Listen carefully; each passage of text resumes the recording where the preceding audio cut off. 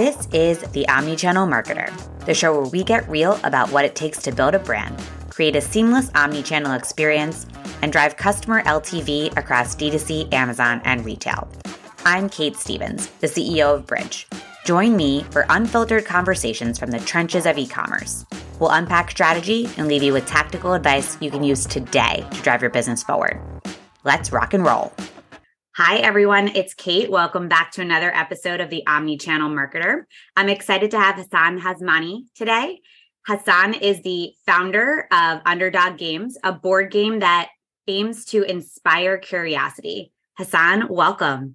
Hey, thanks for having me, Kate. Appreciate it. Pumped to have you on. So, Hasan, why don't we start with your story? Tell me a little bit about your background and how you came to start Underdog Games. Awesome. Yeah. So my entrepreneur story started a bit before Underdog Games. When I was in college, right before I had an internship. And during that time, I was like, I don't necessarily want to become an accountant. That's what I was going to college for. I was going to school for accounting, was thinking about getting my CPA, et cetera. And I Googled how to make money selling stuff online. And that was really the start of the whole journey, is that one Google search. And so throughout a couple of years, I was selling products on Amazon. I was learning about e-commerce. And then when I was 22, I slept at the bottom of the Grand Canyon. I did a backpacking trip to the bottom. I'd never slept outdoors before. That was my first time sleeping outdoors. And 2 weeks later, I stumbled upon the person that became my co-founder, Charlie Bink. And he had created a board game with his family called Trekking the National Parks. And I have now, I started a love for national parks. I thought this was really cool. So I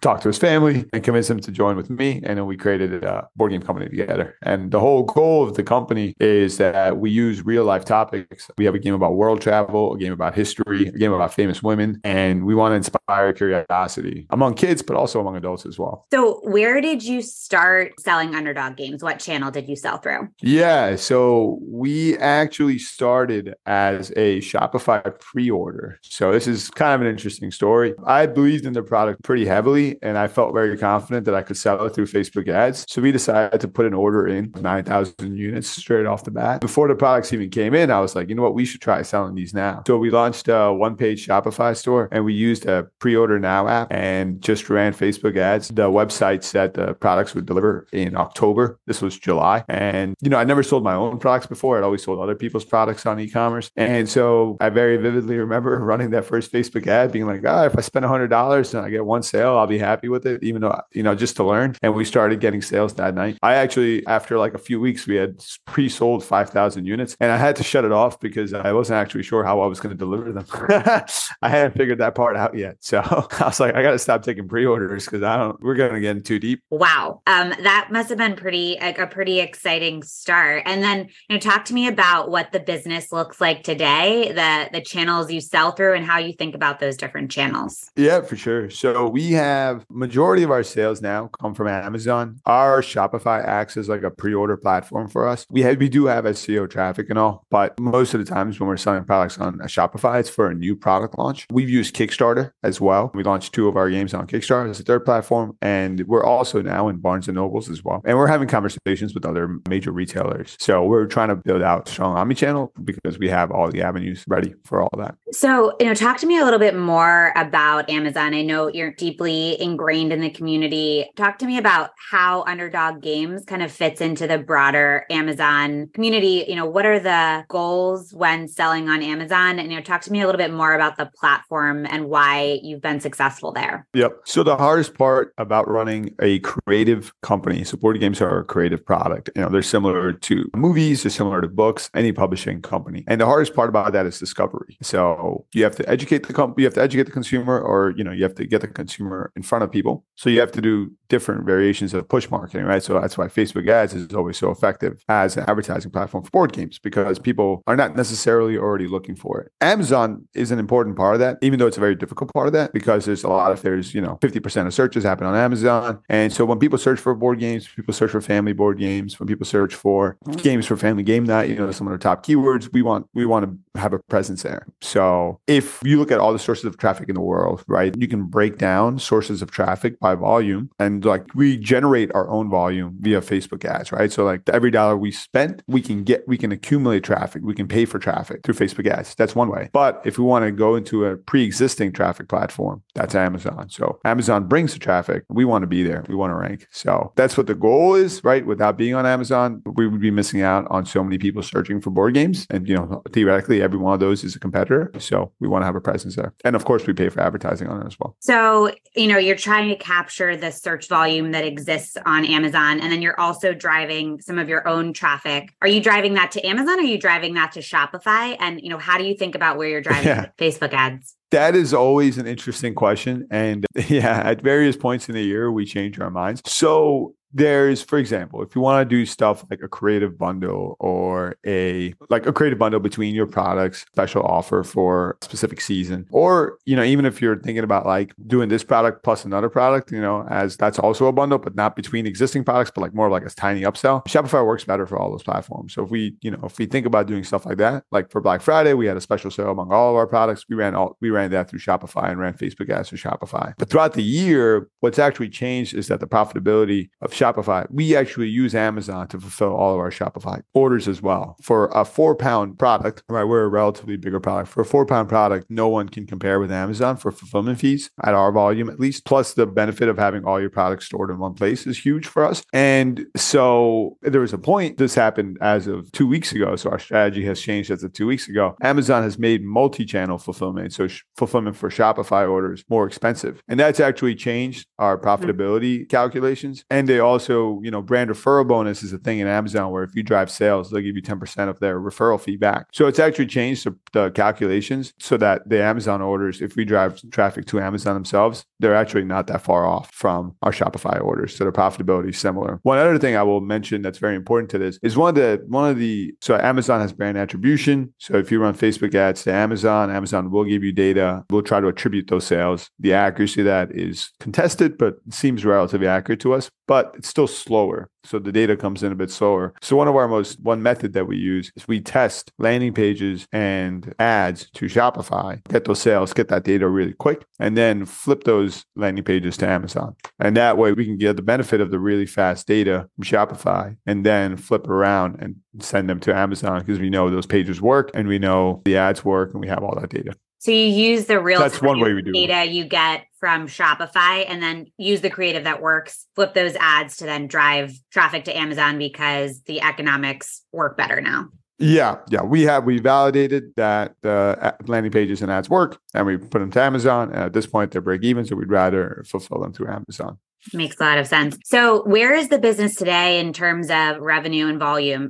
What does growth look like? Yeah. So we're above $5 million a year at this point. Growth looks like for us, it's always about launching more and more products. And so it's relatively somewhat difficult to predict growth because of, for example, we launched a game called Checking Through History last year, and the reviews for that game have been really great. And we're seeing a lot of international growth now. And so if you create a hit game, you can go from 5 million to 20 million in 1 year. On the other hand, you can spend all your money and your game is a mediocre success. So the way I like to compare it to is like when you create a movie for the first 2 years, you're hundreds of $1 million in the red. And then on year 3, you hit $400 million if you're a hit at the box office. It's similar to a book, right? The predictability is extremely difficult, but what we're always trying to do is improve our processes to make better and better games. Makes complete sense. So Hasan, you and I met at the Amazon Innovate conference, and something that you said to me there was like, this is something I think about every single day. And you were talking about your customer's email. Mm-hmm. Tell me a little bit more about that. Why is that customer email so important to you? What are the gaps there that you're looking to fill by capturing that customer email? Yeah. Yep. So when we sell, some of our games are called Trekking the National Parks, Trekking the World, Trekking Through History. It's a line extension. And we try to add more and more games into that line extension. We'll probably stop it at some point. But since discovery is the hardest part of a company, we've sold 500,000 units of all of our games combined. And so I don't have 500,000 emails right now. If I had 500, because I've sold most of those through Amazon, if I had 500,000 emails right now, I could accelerate the company much, much faster than what I can right now. And so we think about this all the time because if we create good games, that's our objective, is we always create good games. If we do create good games and those customers like our games, then we can try and sell them on the next product that we create because hopefully we've provided a lot of joy and entertainment to those families and they believe that this next product will provide the same level of joy and entertainment. And so we think about capturing emails all the time because because Amazon doesn't give us the emails, and we want to be able to sell them the next product that we create. And what are some of the methods that you're using to capture customer emails? Yeah, so we do use Bridge, and with Bridge and with even before that, our main thing is that we've tested a variety of offers. So we have a somewhat of a benefit in that everyone that buys our games needs to learn how to play the games. And so they come to our page to learn how to play the game. So we have a rules video. And so when people open the box, so if you have the box in front of you and you flip open the box, on the inside box cover and on the front page of the rule book, it says don't read the rule book, learn how to play at this URL. And then when they get to the URL, our goal is, okay, what is the offer that we can create to capture the customer? So we already have a built-in mechanism to get the customers to the website. And because we provide value, right? That's the major part. We do want to make it easier for them to learn how to play the game, so they have a reason to come to the website. And when they get there, we still want to provide value. So we're always thinking about what is the maximum value we can provide that actually gets them to give us their email. So some of the stuff we've done, guarantee replacement parts for life. So it's like a little warranty-esque mechanism, but we want to, if any issues happen with the games, we want to give them replacement parts. For the National Parks game, we've created completely free digital files that you can print out at home. It's like a national parks map, created a national parks book. We've created national park coloring pages, stickers. We're paying to create this free stuff, and then we just give it out as a reason for collecting email. People will not give you their emails unless you have an actual reason. If you have something that you have to have something that you can provide value with, people to give you their emails. So that's definitely something that we see. You need a clear value transferred, and the customer will be willing to create that experience, give you their email if they feel like they're getting something for that. And something that I think that you think a lot about and do really well is think about your end-to-end customer experience from, pre-purchase to post-purchase. So just talk me through how you as a team think about that end-to-end customer experience. Yeah, for sure. I mean, we're always trying to improve this. We're always trying to be more customer-centric. But we actually outlined the whole process from ad discovery or word of mouth discovery. And then we think about, okay, we have how can we make the rules as this is the biggest barrier for customers. For us is learning the rule book. So we're always thinking about, as soon as they open the box, every step of them opening the box, how can we make the rules as easy as possible to learn? How can we create an experience for them that, when they sit down to play, they have an enjoyable time? And then post-purchase, it's always just providing value. So we have a lot of moms that are part of our email group. And so we're always trying to give out freebies. We create road trip games, we create free kits, anything that can help them with their families. So, other stuff that we're trying to nail down, and that's part of the post-purchase journey, is word of mouth is the biggest method of sales you will have as a company for most companies. And not necessarily for most companies, for a creative company like us, definitely. Word of mouth is our biggest sales channel. And we want to incentivize it. Not just incentivize it, but more, reward it, because it happens naturally. You can't necessarily incentivize people to do word of mouth for a product they don't like. So the product has to be great first. If the product is great, there's word of mouth. And then you want to reward people creating word of mouth. So we're thinking about and testing out different systems as a referral mechanism. But our goal is to turn our customers into our biggest sales channel if we do our job of serving our customers so well that they feel compelled to share it. Makes complete sense. Hasan, I know that you're really passionate about content creation. Tell me a little bit more about that. Yep, for sure. So content curation is probably one of the biggest hacks you can have if you want to get to a certain point in 5 years. So my personal belief is that your success that you will see in 5 years is just a result of whatever habits that you have today. And they accumulate, and there's compounding interest on that. And so content curation is essentially, okay, throughout your life, throughout your day, every single day, you are listening to music, watching TV, watching movies, listening to podcasts, listening to Audible. And a lot of people do this in some ways passively. So they'll listen to things that just give them that nostalgic, or they'll just watch TV,